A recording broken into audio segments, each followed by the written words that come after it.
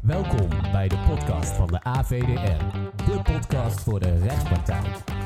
Met vandaag gast Danielle Muller, Simone Oosterbeek en Lonneke van Roekels. Zij gaan het vandaag hebben over inwerken en meelopen voordat de arbeidsovereenkomst aanvangt. Tast dat de mogelijkheden tijdens de proeftijd aan? Veel plezier met aflevering 45 van de AVDR podcast. Welkom bij deze podcast van Rasses Advocaten. Ik ben Danielle Muller, advocaat arbeidsrecht. En ik zit hier samen met mijn collega's Lonneke van Roekel en Simone Oosterbeek. Ik wil vandaag stilstaan bij een uitspraak van 2 weken geleden van onze eigen rechtbank Breda hier, kantonrechter Rauwe. Ik denk dat we allemaal wel een keer een zitting bij hem hebben gehad.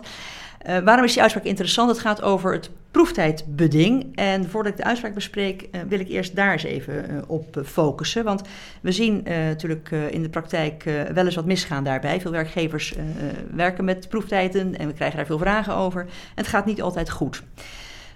Het proeftijdbeding is een bijzonder beding, letterlijk een bijzonder beding. De wet betitelt het ook als zodanig. Het staat in boek 7 ook onder dat kopje, artikel 652 hebben we het dan over. En het is ook bijzonder omdat het, of met name is het bijzonder, omdat het de verstrekkende gevolgen voor de werknemer, het zet tijdelijk de gebruikelijke ontslagregels opzij. En sommigen zeggen wel eens, ja, in de proeftijd is eigenlijk de werknemer vogelvrij of rechteloos. Nou, dat is grotendeels ook zeker zo, maar niet altijd, blijkt ook wel uit de verschillende uitspraken die we in de loop der tijd hebben langs zien komen. Want het gaat, als gezegd, nog wel eens wat mis daarmee. En waarom gaat het dan mis? Want er moet aan strenge eisen worden voldaan, wil een proeftijdbeding overeind blijven of wil het geldig zijn. Een van de voorwaarden is, een proeftijd moet voor beide partijen even lang zijn. Nou, dat gebeurt over het algemeen wel. Maar een andere is dat het echt schriftelijk overeengekomen moet worden. En dat is in de praktijk nog wel eens wat niet aan de hand is. Dan is het mondeling afgesproken of het is op papier gezet, maar de werknemer heeft er niet voor getekend. Ja, dan heb je dus geen proeftijdbeding. En waarom moet de werknemer ervoor tekenen? Omdat het natuurlijk van die verstrekkende gevolgen heeft. Geldt ook bij concurrentiebeding.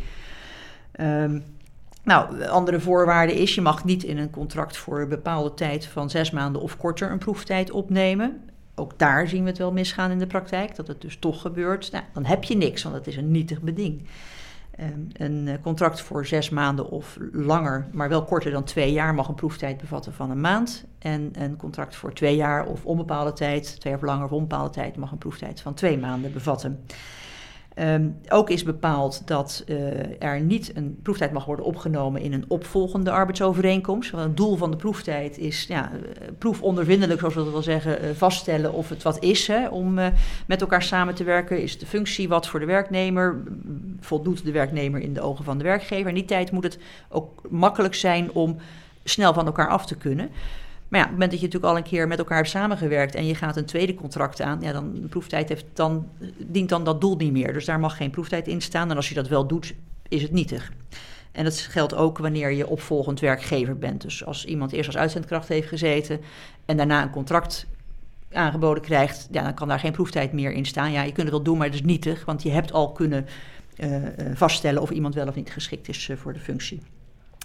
Nou, dan hebben we daarnaast wat dan heet de ijzeren proeftijddoctrine. Dat is eigenlijk al zo sinds 1930 nota bene. Dat zo lang terug gaat, dat wist ik ook niet. Uitspraak van de Hoge Raad van toen. En die houdt in dat een nietige proeftijd nietig is. En niet converteert in een wel rechtsgeldige proeftijd bijvoorbeeld. Dus als jij een contract hebt van 1 jaar en je zet daar een proeftijd in van 2 maanden... en je zegt op in de eerste maand van die proeftijd, wat zou mogen als je een proeftijd van 1 maand zou hebben bedongen, dan nog is het gewoon een nietige opzegging, want die proeftijd van 2 maanden mocht nu eenmaal niet. Dus dat converteert niet naar, nou ja, maar binnen die maand mocht het wel, dus dat is dan alsnog wel goed. Dus dat noemen we dan die ijzeren proeftijddoctrine. De proeftijd mag niet een beetje goed zijn. Nee, precies. Het moet kloppen of niet kloppen en anders heb je er niks aan. En je kunt het ook niet opschorten overigens. Hè. Dus je kunt ook niet zeggen, ja, we hebben een proeftijd van 1 maand, maar ja, de werknemer is nu al in de 2e week ziek geworden en pal voor het einde van de proeftijd komt de werknemer terug. Dan kun je niet zeggen, nou dan schuiven we de proeftijd op met de tijd dat de werknemer niet heeft kunnen werken. Nee, die proeftijd eindigt gewoon binnen die maand of op de laatste dag van die maand. Dus dan moet je op dat moment ook beslissen als zo'n werknemer ziek is van wat wil ik. En dan kom je bij de rechtsgevolgen van de proeftijd. Dus als je het wel rechtsgeldig hebt bedongen, de rechtsgevolgen zijn dat, zoals ik al zei, eigenlijk het ontslagrecht grotendeels niet geldt. ieder van partijen, maar het is vaak natuurlijk de werkgever, mag op ieder moment per direct de arbeidsovereenkomst opzeggen. Hoeft geen redelijke grond te hebben. Dus als de werkgever vindt dat de werknemer niet functioneert, hoeft er geen dossier wat dan ook te zijn. Je mag ook zelfs opzeggen, dat heeft de Hoge Raad al meermaals ook uitgemaakt, om een andere reden dan, iemand functioneert niet, hè, dan waar het doel voor dient, waar de proeftijd voor dient. Je mag ook zeggen, we zijn nu aan het reorganiseren en je functie is vervallen, bijvoorbeeld, als andere reden. Dus dat mag. Tijdens de proeftijd geldt ook dat de zogenaamde tijdensopzegverboden niet gelden. Dus ik had het net over die werknemer die ziek is. Ja, dan mag je dus opzeggen.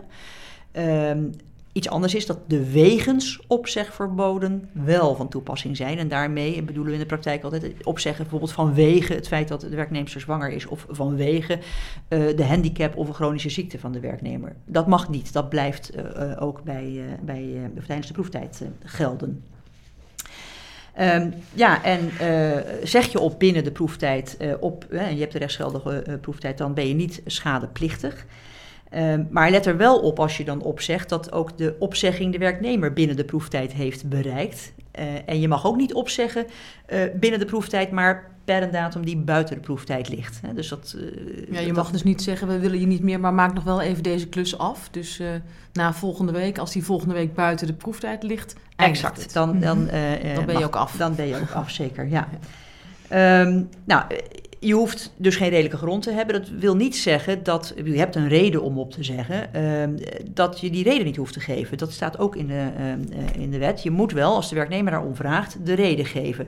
Ja, en dat is ook met name opgenomen om te toetsen achteraf of het niet bijvoorbeeld te maken heeft met het feit dat de werknemster zwanger is of met het feit dat de werknemer chronisch ziek is.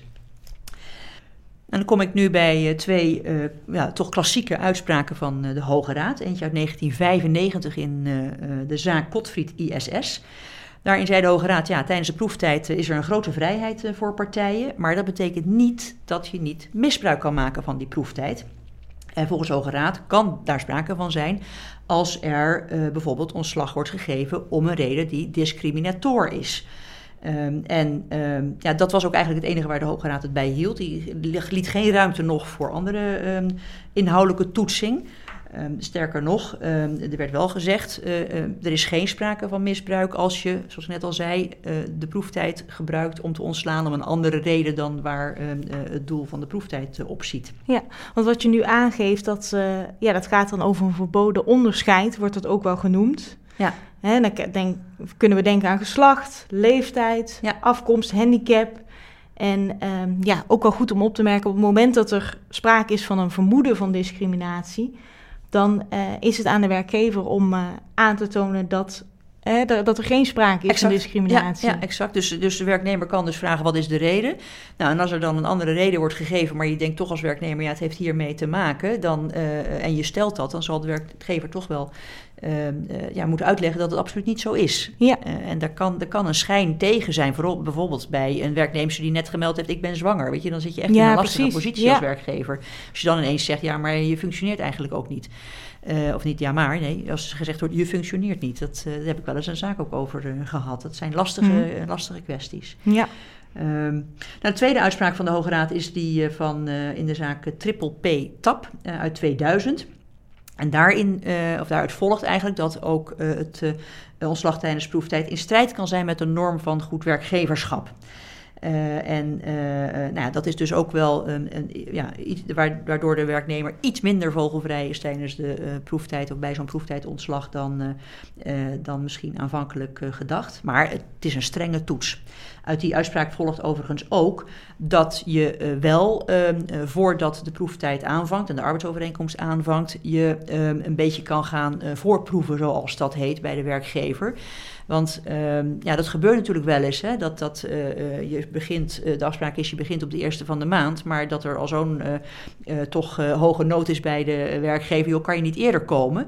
Ja, als iemand dan eerder begint en het is ook gewoon daadwerkelijk in de functie en substantieel, ik ben met echt met werken begonnen, dan schuift die proeftijd dus ook naar voren op. Hè. Ook dat is dus iets waar je rekening mee moet houden. Het is niet zo dat dan die week die je eerder begint ervoor komt en dat dan daarna die maand proeftijd vanaf de eerste, zoals het oorspronkelijk was afgesproken, gaat lopen. Nee, dan loopt die ook vanaf een week eerder. Dus dan moet je ook echt goed in de gaten houden dat je dan, als je iets moet met de of wil binnen de proeftijd, dat het ook echt een maand is nadat het moment is, nadat de werknemer is begonnen. Ja, en dat heeft niks te maken met het feit of je dan al salaris krijgt daar over die periode. Nee, niet zozeer. Het gaat echt om daadwerkelijk het uitvoeren van de werkzaamheden. Ja. En hiermee heb ik overigens meteen het bruggetje naar de uitspraak die ik wil gaan bespreken van 10 februari van deze maand, dus eigenlijk, van 2 weken geleden. En dat betrof Villa Kakelbond, en hier wel bekend kinderdagverblijf. En er was een financieel medewerkster die zou op 1 oktober vorig jaar in 2021 gaan starten met een arbeidsovereenkomst van een jaar, een proeftijd van een maand. Nou, op papier getekend, dus daar was niks mis mee. En op een gegeven moment zegt 1 oktober gestart. Werkgever dus ontstaat wat tijdens die maand. Ze meldt zich ziek. Er is iets over vaccinatie, COVID. En de werkgever zegt op 28 oktober op, binnen de proeftijd. Zegt de werkgever. Maar nee, zegt de werknemster, dat is niet binnen de proeftijd. Ik ben namelijk op 23 september al een ochtend geweest. En op 28 september nog een keer en op 29 september nog een keer.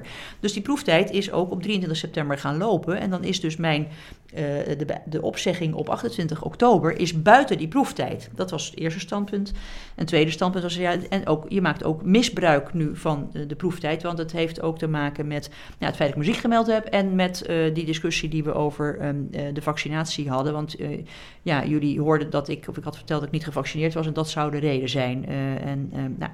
Dat was haar standpunt. Dus daar ging het over. Zij berustte overigens in de opzegging en vorderde niet op basis van het feit dat het een niet rechtsgeldig ontslag was, vorderde ze de gefixeerde schadevergoeding, de transitievergoeding en nog een billijke vergoeding. Nou, daar moest onze kantonrechter Rauwe zich over buigen.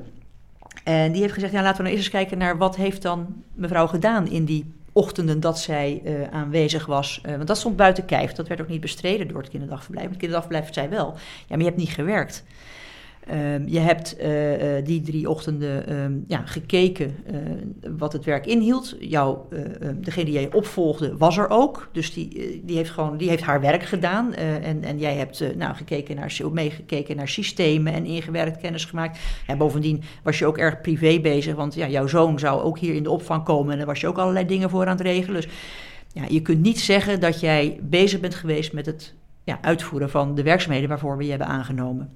De kantonrechter kijkt dan naar het functieprofiel, naar de taakomschrijving. En dat stond allemaal keurig in de CAO beschreven. En die zegt, als je daar naar kijkt, en die loopt het eigenlijk wel langs. En die zegt, dan kan je niet vaststellen dat zij zich in die 3 ochtenden daadwerkelijk met die taken allemaal heeft bezig gehouden. Dus ze heeft geen substantiële werkzaamheden verricht. En had kinderdagverblijf, Villa Kakelbond had ook nog gezegd, en het was ook op haar eigen verzoek eigenlijk dat ze kon komen, want ze was een beetje onzeker over het werk dat ze zou gaan doen en die taken van, kan ik niet alvast even kijken. Dus het is niet dat wij hebben gevraagd, kan je komen? En er was ook niet voor betaald, maar goed, dat de stelling was natuurlijk van, dat had wel gemoeten. Maar dus dat waren wel omstandigheden bij elkaar, waarvan de kantonrechter zei, dan kan je dus in dit geval niet zeggen dat er een eerder moment is geweest waarop de proeftijd is gaan lopen. Dus die is gewoon begonnen op 1 oktober en heeft uiteindelijk ook dus nog steeds gegolden op 28 oktober toen er opgezegd werd. En kantonrechter zegt wel van het is misschien wel een hard gelach voor de werknemer dat de samenwerking zo abrupt tot een einde kan komen. Maar dat is nu eenmaal wel het gevolg van de proeftijd. En ze had dus ook gezegd, het heeft te maken met mijn ziekmelding en de discussie het feit dat ik niet gevaccineerd ben. Ja, daar zei de kantonrechter, dat wordt echt wel bestreden door de Villa Kakelbond. Want die hadden gezegd, de discussie die wij hadden met name over de dagen waarop zij zou gaan werken. Want daar was even wat gesteggel over geweest. En de manier waarop de werknemster zich daarin opgesteld had in de communicatie. En hoe zij tegen bepaalde werkwijze aankeek. Dat was voor Villa Kakelbond uiteindelijk waarschijnlijk reden geweest om te zeggen, nou, ik geloof niet dat dit nou een heel gelukkig huwelijk tussen ons gaat worden, dus we stoppen ermee. Dus die hadden echt wel gemotiveerd betwist dat dat met ziekmelding of met de vaccinatiestatus te maken had. Waarbij de kantonrechter ook overigens nog zegt, ja, als het al zou zijn geweest omdat ze zich ziek gemeld had, dan mag dat. Dus, want ja, tijdens ziekte mag je het in de proeftijd opzeggen. Ja, het mag alleen niet omdat ze ziek is. Het mag ook omdat ze ziek is, want dan kan je nog zelf zeggen, ja, daardoor hebben we ook niet kunnen vaststellen in welke mate je voldoet aan de eisen die we aan de functie stellen. Het zou anders zijn geweest als was gebleken dat ze een bepaalde handicap had gehad, of een chronische ziekte. Dan zit je natuurlijk wel meer in de wegens opzegverboden. Dus, omdat ze ziek was, kon er niet volledig worden gezien. Ja, nou dat was in dit geval niet nodig om dat argument te gebruiken, omdat ze bovendien, ze zat al aan het einde van de proeftijd. Ja. Maar ik heb wel eens een cliënt geadviseerd die zei van ik heb nu een medewerker die op de 10e van de maand uitvalt en de bedrijfsarts heeft gezegd dat het nog wel een week of wat kan gaan duren.